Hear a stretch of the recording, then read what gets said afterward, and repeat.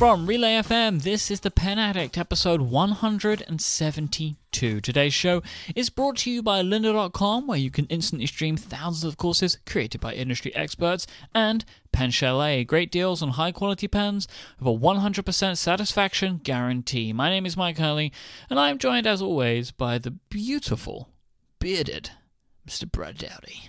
You know what? You have actually trumped me. I mean, I'm a pretty good looking dude. I'll admit that, you know, with the pointy hair and the fancy beard.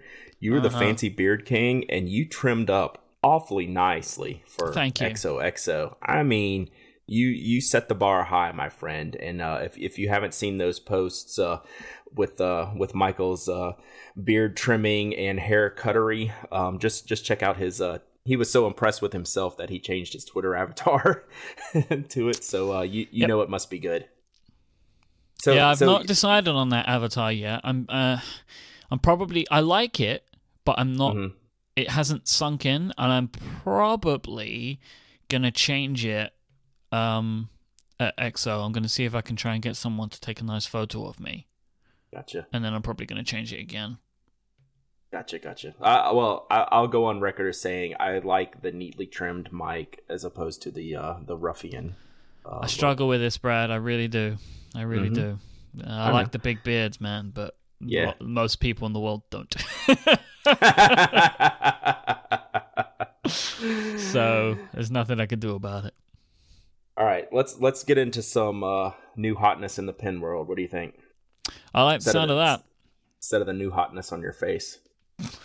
All right, so our friends at Namisu last year, they made the Nexus minimal fountain pen. You recall that one, and I'm sure our listeners recall that one.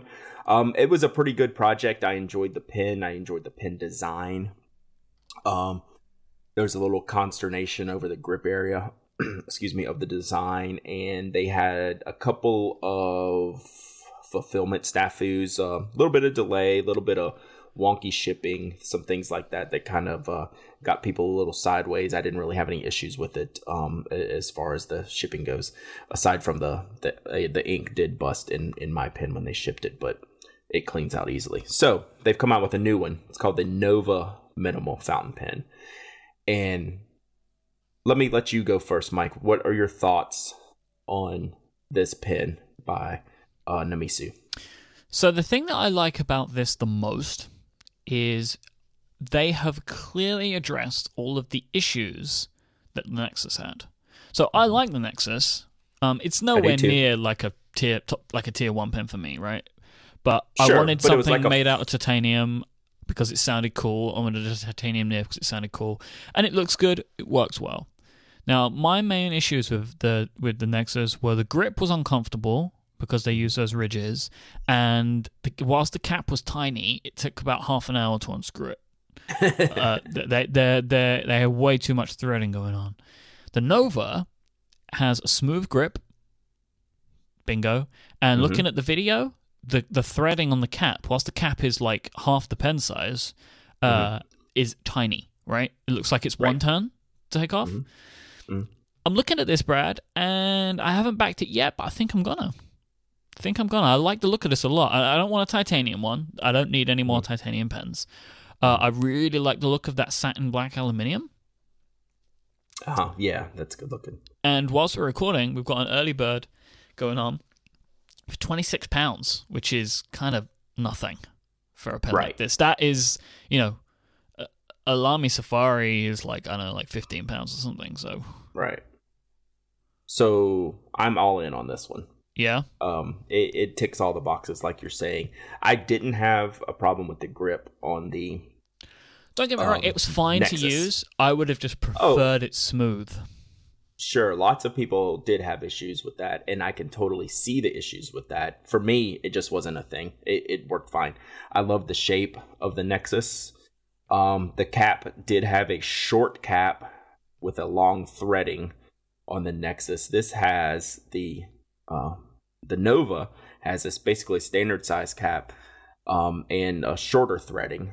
But what they've done here is they have made a pen shape that is my favorite pen shape. And they're saying it in the chat room, and they're saying it some of the things that I've said before. It's the Nakaya Piccolo / Edison Pearl shape with the pointed ends and the tapering. Yep. And the wider middle, narrower ends. It's a classic look. It's a good look, and they're comfortable. Right. So the full titanium looks like what I'm going to go for. I've already backed it. That's the one I backed. I could always change. You went titanium again. Why did you go titanium? Tell me. Well, I got the black last time with the titanium nib. Right. So I'm with the titanium barrel, not the aluminum gray, the Comet Gray aluminum, but the titanium barrel looks just like not a raw finished titanium, but it's a very just polished titanium look. And I don't think I have a pen that looks like that. It looks like aluminium. Yeah, it looks. It looks like raw aluminium, like the shiny. Like it's not. I always expected in my mind that titanium looked darker, right? Yeah. So what I did, I apologize. I think I misspoke a second ago. So I want the titanium body, but I got a steel nib because I can use the titanium. I don't need to pay a premium for the titanium nib because I already bought the titanium nib the Nexus. Yep. So I swap nibs all the time. It's very rare that I'm gonna want both of those inked up at the same time, and so I'll just get the plain steel nib, save some money, and swap out the titanium nib, with whichever pen I'm gonna use at the time. I think this is an awesome looking pen. And I just backed the aluminium. Yeah. I'll probably keep the aluminium nib. The titanium nib didn't really float my boat. It was a bit squeaky. It's a different feel for sure. So, but I like the look of this. And plus, this is a great company based in the UK. They do some awesome stuff, right? I mean, I would like to think that they've learned from like their past shipping problems or the logistics problems that they had. Totally. And that they've kind of got their backer stuff up to date, right? It's the second project for them. I'm sure they're going to have learned. Well, it's actually their fourth project, but I think this is their second pen.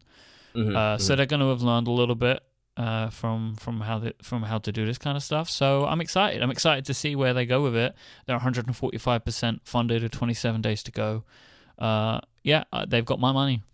Yeah, I like this one, and I didn't hear about this until someone had linked it to me just recently. I feel like I should have found out about this, right? Usually you see same here. Like people send emails out to their, or like they do project updates on previous projects, but I didn't see anything. Right. Yeah, if you backed a project, you're essentially still on that project's backer list, and the project creators can send you a message through that until you unsubscribe from that old project. So yeah, but for some reason I didn't see this, so I'm glad I did because I like it, and I did get saved a few bucks early birding it, and it's cool. So yeah, definitely check that out if you're interested in fountain pens. Now this one, I have some follow-up for you, a follow-up question from Mr. Thomas Hall from last week's episode when we were talking about inks, and he has asked, the Mont Blanc JFK is a limited edition. Are you going to be stockpiling if you love it so much? Yeah, I bought 2 bottles up front, so I figured that's enough. I don't need 3 bottles of some favorite ink. I'll deal with whatever gets created in the couple years it's going to take me to use those 2 bottles. I did buy a second bottle. Once I liked the first one, I totally bought a second bottle. Now that bit me in the butt because I bought 2 bottles of the Blue Hour up front, and I don't like that ink. I mean, it's fine. I'll use it, but I don't need 2 bottles of that ink. So I've already messaged someone about seeing if they want it because I hear that they want a bottle. So yeah, I'll deal with if it becomes like the greatest ink ever. I'm fine with moving on to the next thing. 2 bottles is enough. Fair? Yeah, I think that's fair. I mean, how long is it going to take you to use those seriously? Yeah, it's going to take a while. And by that time, you'll have found something else. Those are 30 milliliter bottles, so they're smaller. Like a Roshizuku bottles are 50 milliliters. So I will use them. It's basically a little bit more than 1 bottle of a Roshizuku, but you know what? I like to spread the love around with the inks, and I'll use all kinds of different things. Like I've still got Sailor Apricots, Sailor Sky High. Like I didn't even list those inks. I have bottles of those, that I use all the time. Bung Box Sapphire. Those are some other great inks that I just like to mix and match, things like that. And yeah, so I don't have to worry about it going away. It's not gonna phase me. Cool. So we were talking about the like the aluminum and titanium pins from the Nova, and along those same lines, our friend Tony from Everyday Commentary, who we need to get back on the show one day, he's our EDC man about town. He did a post I really enjoyed called "Trolling for Hate: Pins in quotes versus pins," and the impetus behind this post is Tony is as deep in the gear world, knives, flashlights, moderately pins, as we are deep in the more traditional pin world, fountain pens, roller balls, gels, inks, things like that. So he sees a different side of things. The gear world is very, very competitive. It's very litigious. It's very knockoff is not the right term, but let's just say the big players definitely borrow from each other at will, liberally. And there's lots liberally and there's lots of infighting between brands and fans of brands, like that. We don't see the level of argument in the pin world as we do see in the gear world, at least from my point of view. And Tony could obviously answer that better, but talking with him, it's like it's a big thing in that type of world. So he did a post basically, for all intents and purposes, ripping the EDC pin style with the overbuilt, over gaudy, just kind of ridiculousness of the EDC style pin, just for fitting the EDC type pin model that those types of consumers expect. Lots of additional things on the pin, such as glass breakers, or just a lot of design work in the grip that may not be necessary, and just real high level materials that maybe don't necessarily need to be in a pen, and huge bolts, and just all kinds of things that you see in what's in like the tactical pen realm that's like way overkill. And his point being, it boils down to the writing experience, and all of those pens have a horrible writing experience, right? I mean, that's just, they're built, they spend all this expense on the materials of the pen, and it still writes like crap. It's the old Mont Blanc problem that I talk about, right? And when I say that, I refer to the Mont Blanc roller balls. You're paying so much money for the materials of the pen, and it's going to write poorly. Mont Blanc fountain pens are a different animal. They write wonderfully. But if you're paying $300 for a roller ball, you can have a better writing experience for buying a $3 Jetstream a lot of times. And that's what we talked about last week with like the Cross Star Wars pens, right? If you're going to pay $400 for a roller ball, and you can get that refill for $3 and have it in some other pen, the writing experience is poor. So Tony went on, and I loaned him my Vanishing Point way back in the day, and he became a fan of it, and now that's like the pen he carries. And he doesn't expect fans of like the EDC type of pen to carry a fountain pen, much less a Vanishing Point. But he's trying to point out things that I've pointed out for years, to where the writing experience does not always equal the cost of the pen. And people in the EDC community who are extolling the virtues of these tactical pens are completely ignoring the writing aspect of those pens. Because these pens are made to look in a certain way and to have a certain thing about them, but not about the actual performance of the pen or how they write in any way. Right. So Tony's quote on this in the article is, "The trend in EDC pens is pretty silly.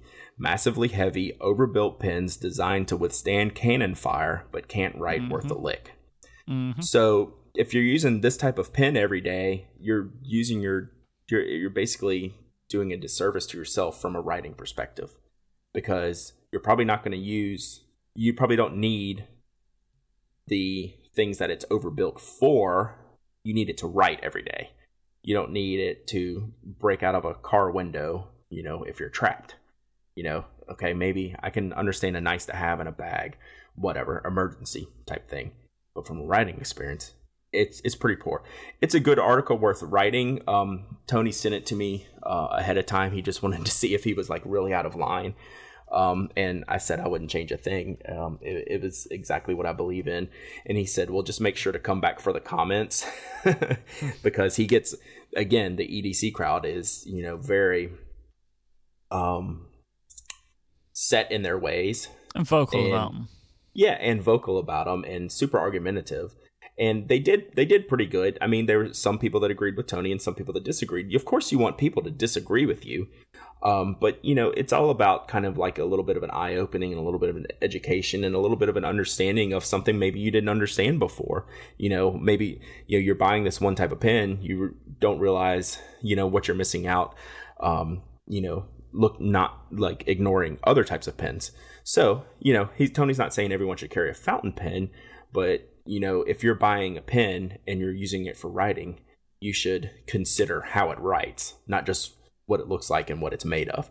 So it's a good article. It's worth not only reading through the comments to get some thoughts on, what the fans of Tony's vlog are reading, because we actually don't, for as similar as Tony and I are, we actually don't have like a lot of crossover. Like, there's probably a few readers of the Pen Addict that read everyday commentary and vice versa.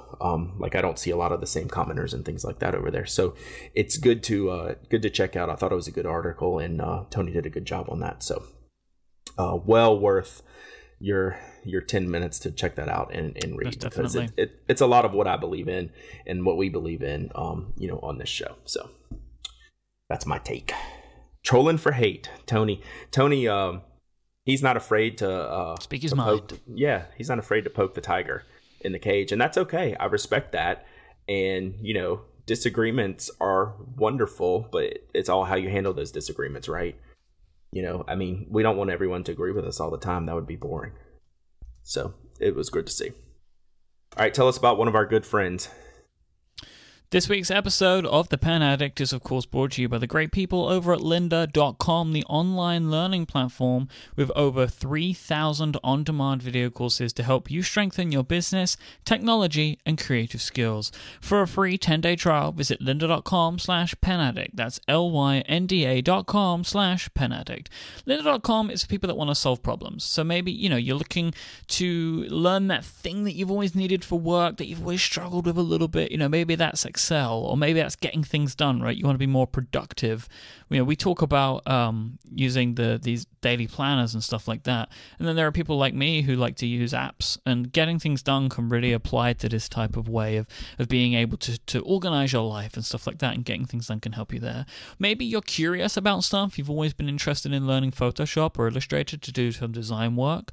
Or maybe you're just looking to make things happen. You want that promotion, right? So for that, you want to learn boardroom tactics. You want to learn negotiation skills. You want to learn body language stuff. You want to get better at your job. You want to be a better leader, a better manager. All of this stuff is available to you if you are a subscriber to the lovely lynda.com. Go and feed your curious mind by watching videos and fantastic tutorials from experts, top experts who are super passionate about teaching you. And all of their courses are broken down into bite-sized pieces. You can watch them from start to finish or consume them in any way that you like. You can stream them on demand, so you can watch these in the web browser.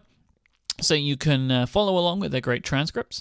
Or if you want to learn on the go, maybe on the bus or in the break room, you can watch and download these courses to your Android or iOS device so you can learn on the go. You can take all these bite-sized chunks and these great video courses, and you can create and save your own playlists of the courses that you want to watch. You can customize your own learning path to share with friends, colleagues, and team members as well if you like. Your lynda.com membership will give you unlimited access to training on hundreds of topics, all for one flat rate. Whether you're looking to become an industry expert, you're passionate about a hobby, or you just want to learn something new, go ahead and visit lynda.com/penaddict. That's lynda.com/penaddict to sign up for your free 10-day trial. Thank you so much to lynda.com for their support of this show and Relay FM. Awesome. Thank you, lynda.com. All right. So in the chat room a moment ago was our good friend Shireen from the Atlanta Pen Show that came and visited us. And she had a great question. Can't remember. It was on Twitter. She asked yesterday, which I never really thought about because I'm fascinated with all like the desk porn type stuff that, you know, a lot of our friends do, like the Sweet Setup and you know, a few other sites, you know, where you see people's desktop setups and, you know, what their computer setups like, and you know, a lot of them include pen and paper. But she said, what if you were setting up your dream pen work area? Like, she's just moved into a new place and she's thinking about setting things up, and if you had a dream pen work area, which in my mind, you know, I take that as seeing like not just a writing desk, but also, you know, have all your, you know, whatever accessories and things you need. And I thought about this for a little bit. And what I came up with was if I was creating like my dream pen work area from scratch, I would want like a huge, like probably like 6x8 area, a very large area. And I would want the top to just be like butcher block, just flat butcher block, nothing on top of it. And then on one end of it, I do enjoy having like the cutting pads, you know, that I use, like, you know, that gridded pad that you see in some of my pictures, that like you can use X-Acto knives on, and it doesn't affect it. And so I'd have that on one side, and then I'd have a desk drawer underneath for paper, and then off to the side I'd have a shelf with ink, and then I would just have a few pens, you know, probably on the desktop as well, with most of them stored off. So what I'm looking at in my head for like my dream pen work area is open space. Like, I don't need, like, my desk now is packed with pens and paper, like on the top of it, physically on the top of it. And I don't like that. It's a little bit claustrophobic.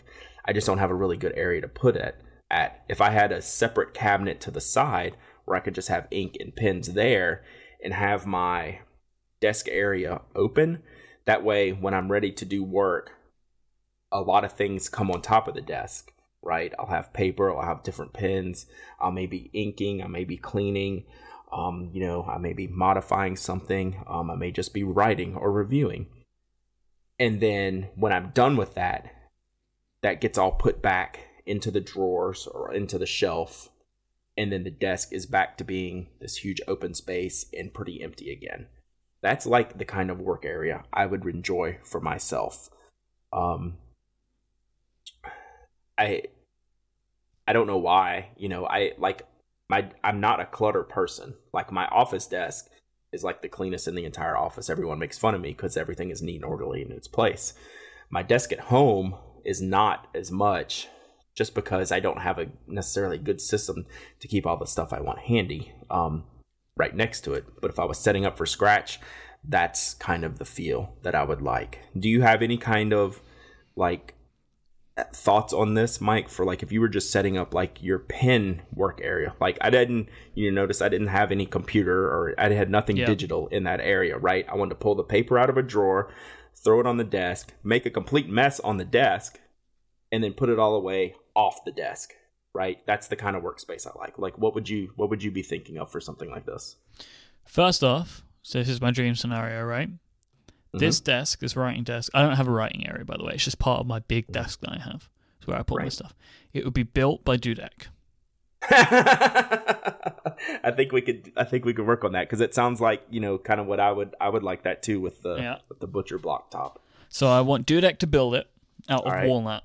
I'm going crazy on this one.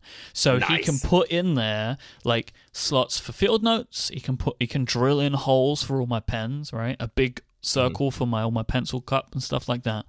And then it would be a desk which would be all flat, but would have a raised area like a light box type thing, but just that shape.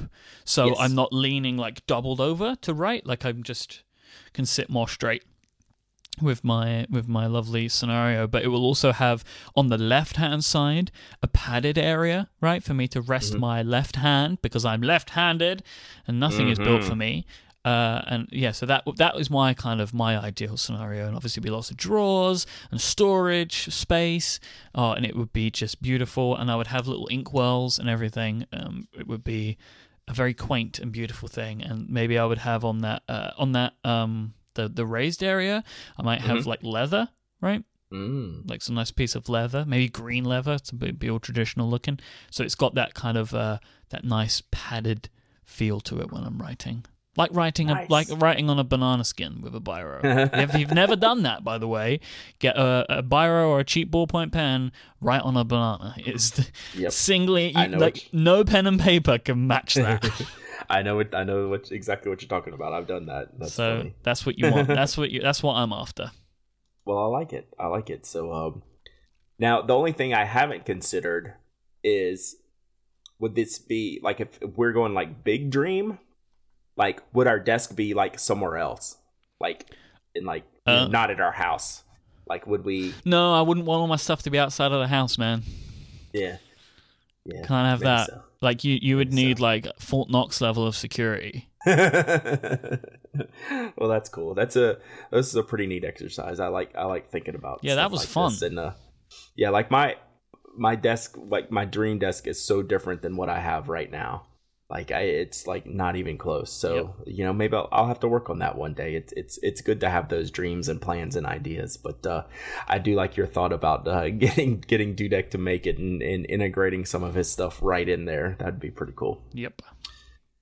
All right. So this next link, I got an email from Eric Lowenthal, whose daughter's actually in this class. We got a link from a teacher's website.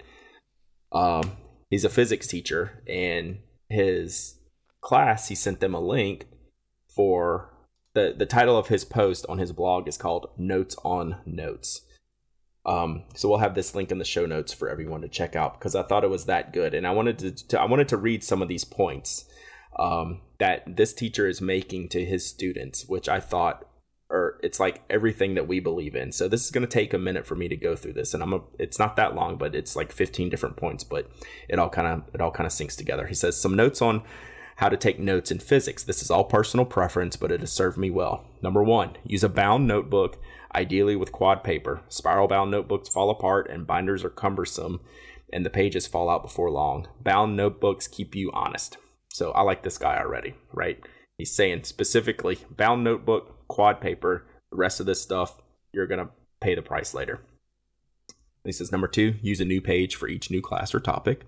Number 3, write on only one side of the page. It makes it easier to read, particularly if you use pen, which can bleed through to the other side. I'm a big fan of this guy. Give each new page a heading and date. Number 5, use color to highlight central concepts or put boxes around important ideas or equations. Number 6, draw pictures that represent the problem. Label relevant things in the diagram. So now we're getting into sketchnoting, right? So he's telling them like what kind of paper to use, how to set up the page, how to transfer those concepts that he's teaching onto the paper. So he gets to number 7. Don't use a laptop to take notes. You spend too much time getting down trivial details and will inevitably miss something critical. It's also way too tedious to include equations, pictures, graphs, calculations, and anything that really demands visual representation. The evidence is also pretty clear on this. Taking notes on a laptop is not as helpful towards understanding or remembering as taking notes by hand. And he actually has a link to an article that says, don't take notes with a laptop. So number 8, keep a running page of the important equations or ideas, maybe inside the cover of the notebook. Label your formulas. So this is basically logging the important things, either a contents page or an index page. He's still talking about the big picture of setting up your notebook to help you study in the best way. Number 9, and I really enjoyed this one, and it's something I forget a lot, and then when I remember it, I'm like, oh, I should be doing this all the time. If things are moving too quickly for you, leave space for omitted notes with a heading of what the topic is, and then touch base with me or a classmate to fill in the gaps.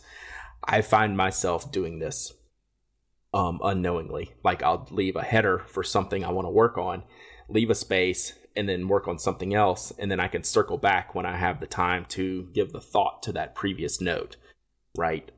So it also goes along with his number 10, leave space in your notes, don't cram them all together. Writing on one side of the page is helpful. Says number 11, if you have questions but don't want to ask them in class, write down the questions in the margin of your notes and circle it, and then seek out the answer during the break. But get your... I'm just loving these rules. These are so awesome.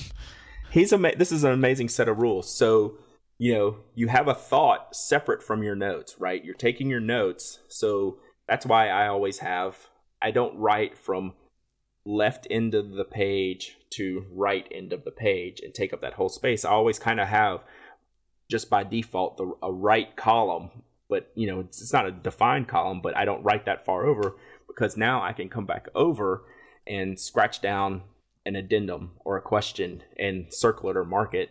That's where things that live out on the right side of the page oftentimes have a question mark by them, because I need to follow up with them. Exactly what he's saying here. He does say if taking notes on a laptop is really important for your learning, take images of the board and incorporate them into your notes. Some students like OneNote or Evernote for note taking, but other programs exist that may be worth considering. So he's saying that's like an ancillary thing, right? Take a shot of what's on the board, but incorporate it into what your handwritten work is. It's 13. He says, by and large, if it's on the board, it probably should be written down. For me personally, if I think it's important for the students, I will write it on the board. You'll find a lot of teachers agree with that. And then number 14, he says, never be shy about asking for extra help. Even have me look at your notes. Sometimes I can tell where you went wrong in your thinking simply by seeing errors in your notes. So this is tracking the whole system, right?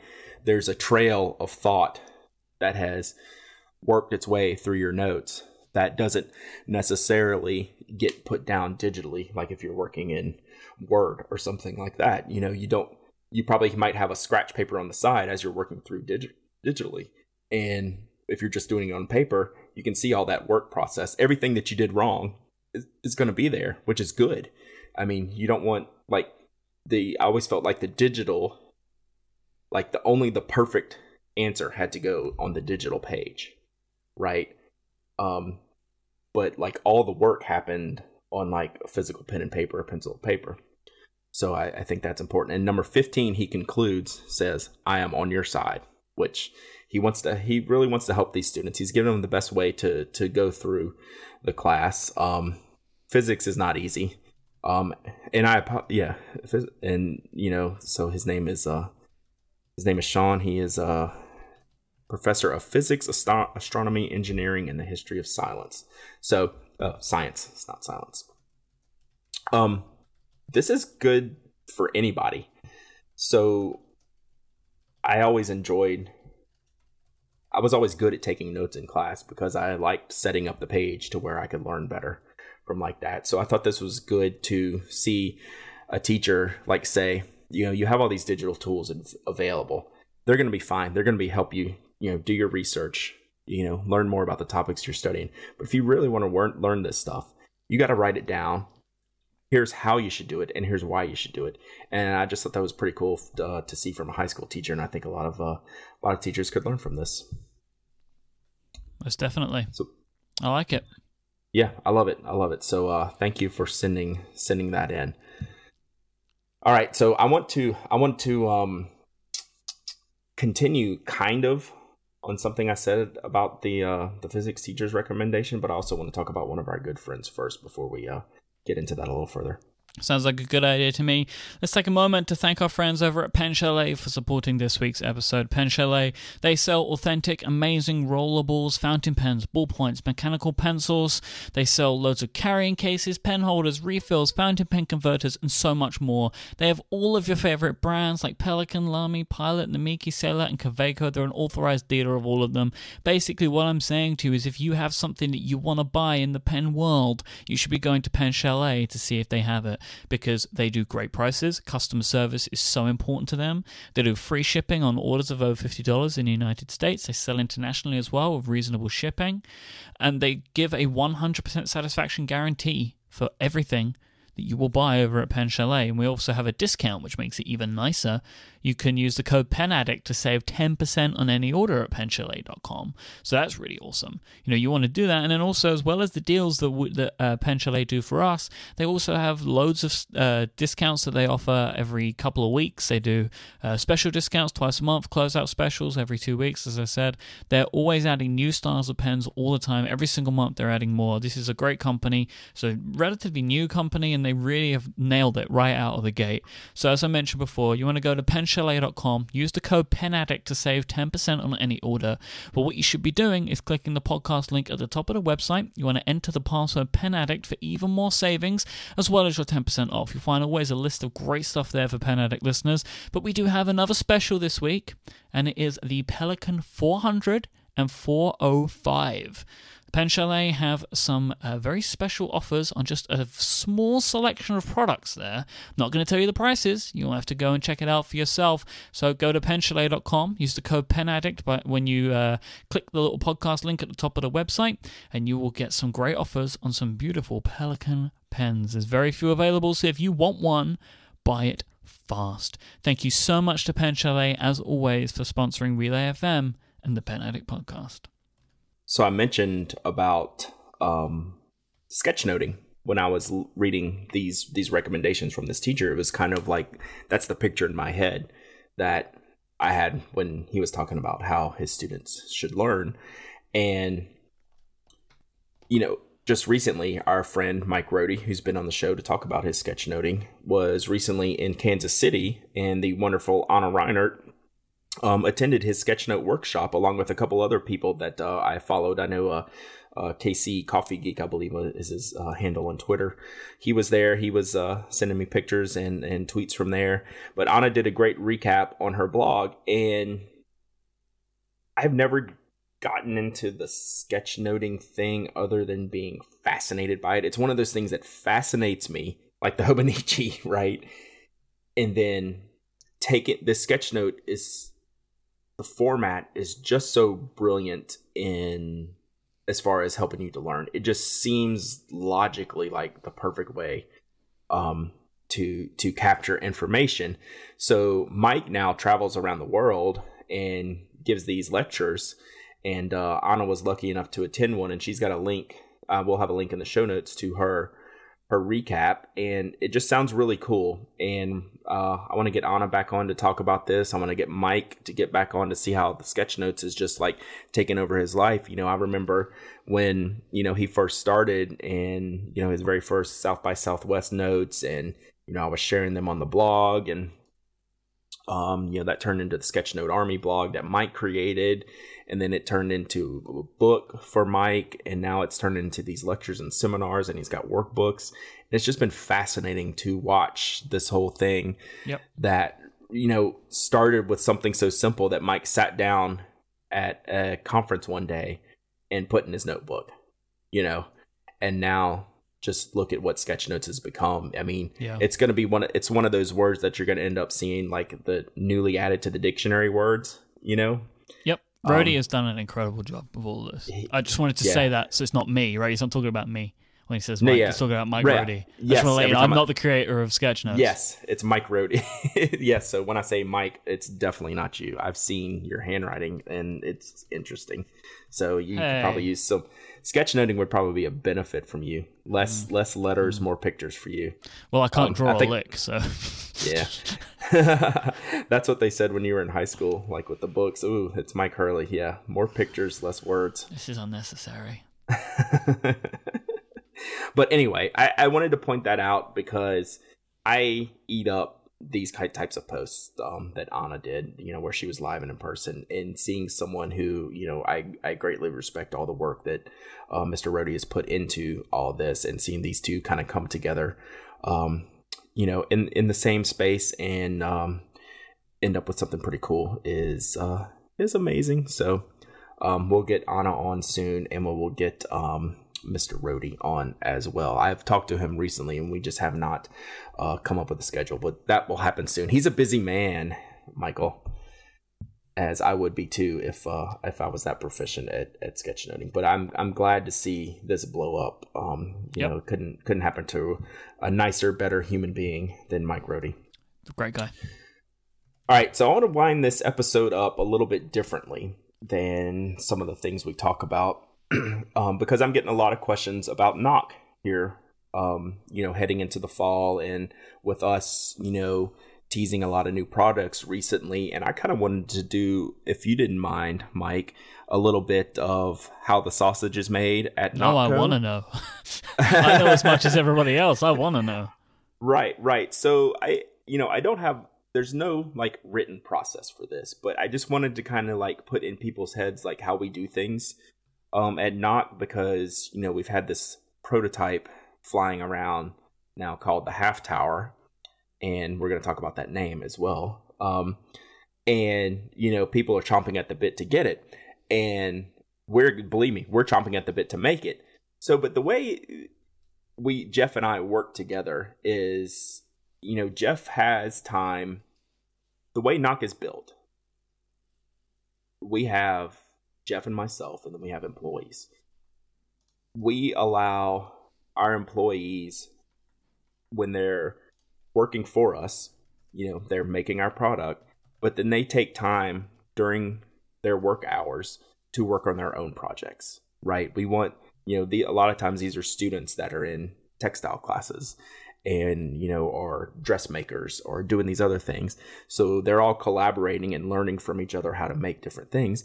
And Jeff does that too. You know, Jeff's sewing all these brass towns, but you know what? Jeff's taken the time during his day to be creative and come up with new ideas and throwing things together, seeing what works and what doesn't work. So that's how our new products come about. Well, something like the Half Tower just came out of Jeff's head one day. He made it, and it ended up in my mailbox, and I knew immediately. I said, this is our next case. Well, we can't just start making it right then and there. That's not how we're comfortable selling our goods. Sure. So Jeff starts hand making more of these cases to kind of nail down, okay, what tweaks and changes need to happen. Then we start sending some of these cases to our friends to get some ideas, let them use them for a while. You know, that's why you're seeing pictures of these prototypes. We took some to DC, gave them to people we knew would, you know, use them, beat them, abuse them, to see where, if there's any issues, what could we do better, what needs to be removed, things like that. I continue to use them, and Jeff and I get back together and discuss what needs to be changed.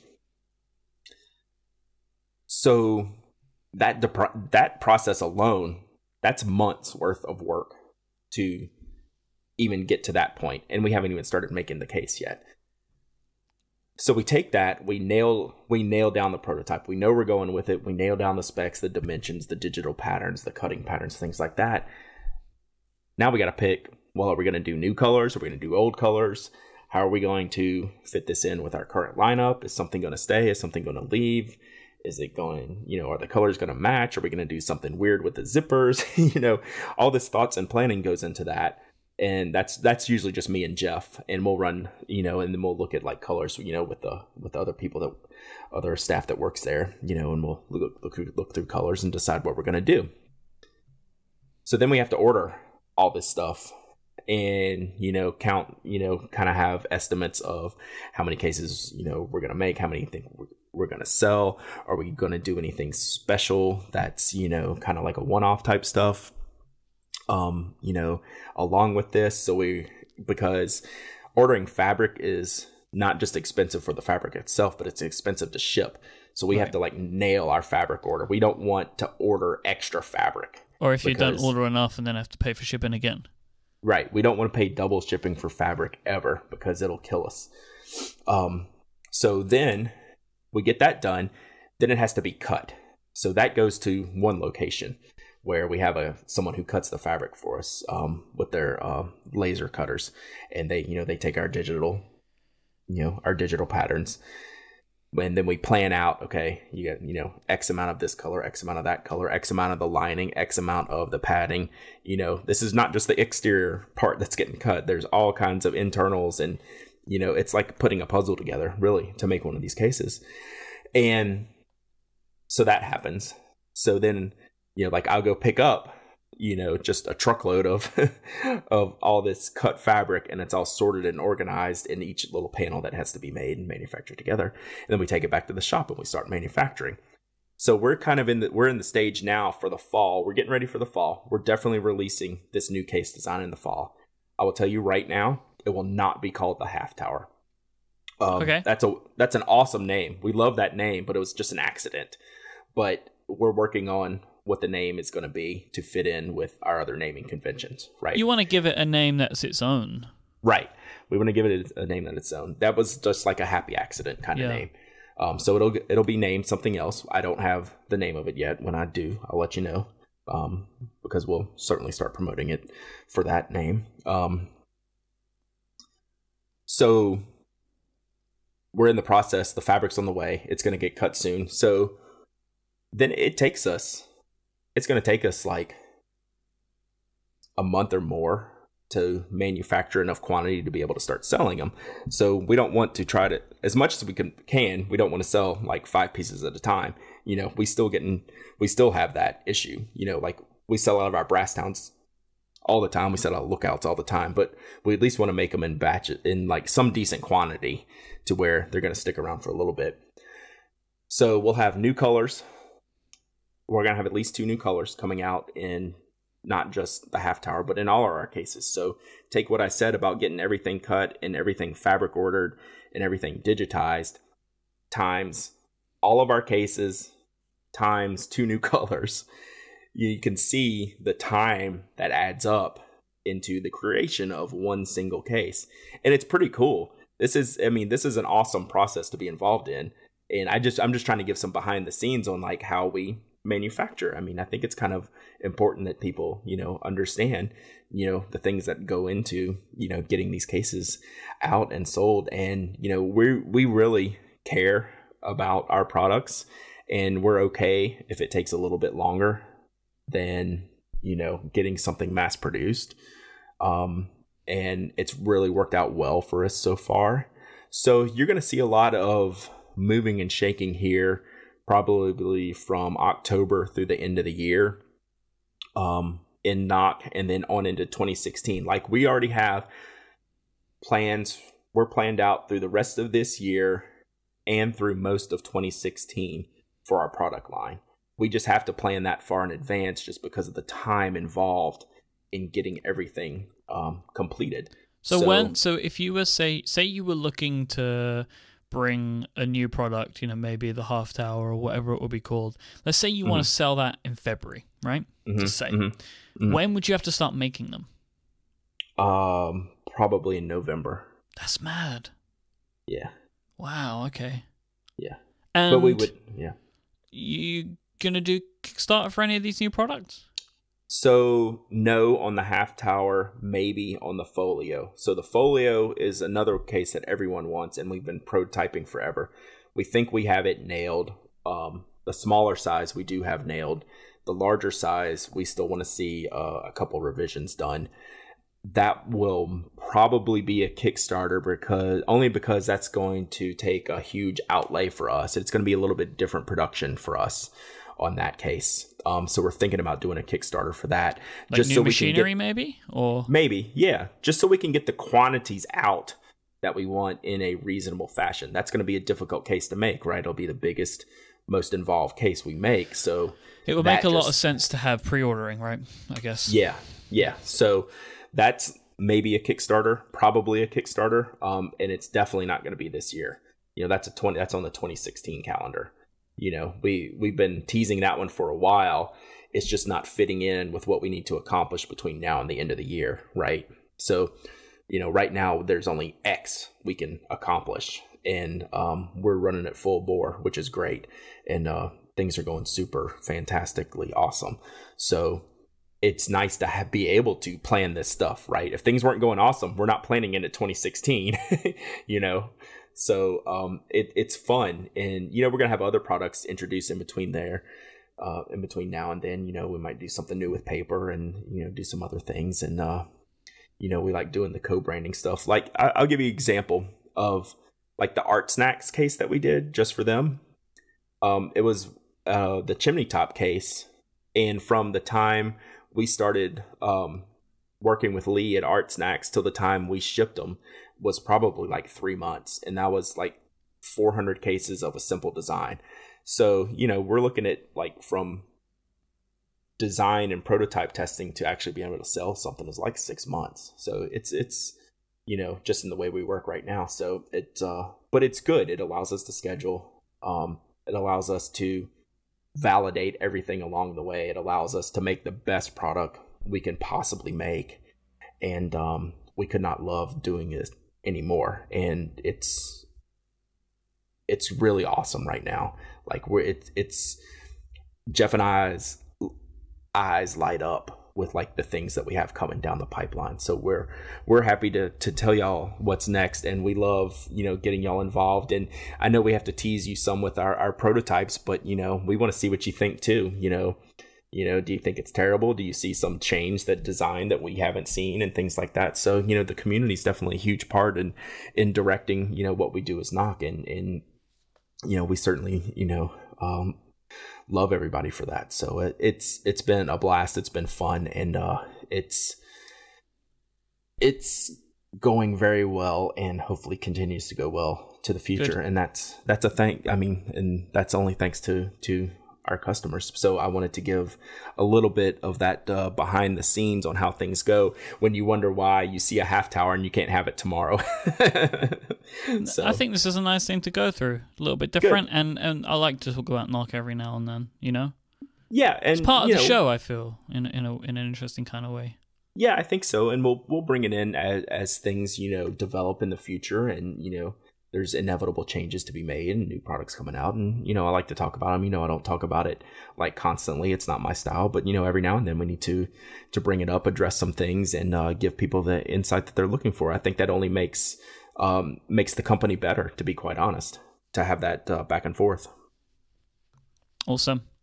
Yep. If you want to find the show notes for this episode, head on over to relay.fm/penaddict/172.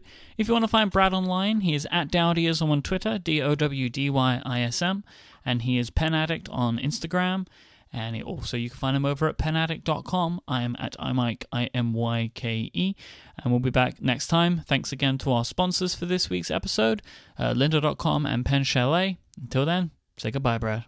Goodbye, Casey. No one's going to understand.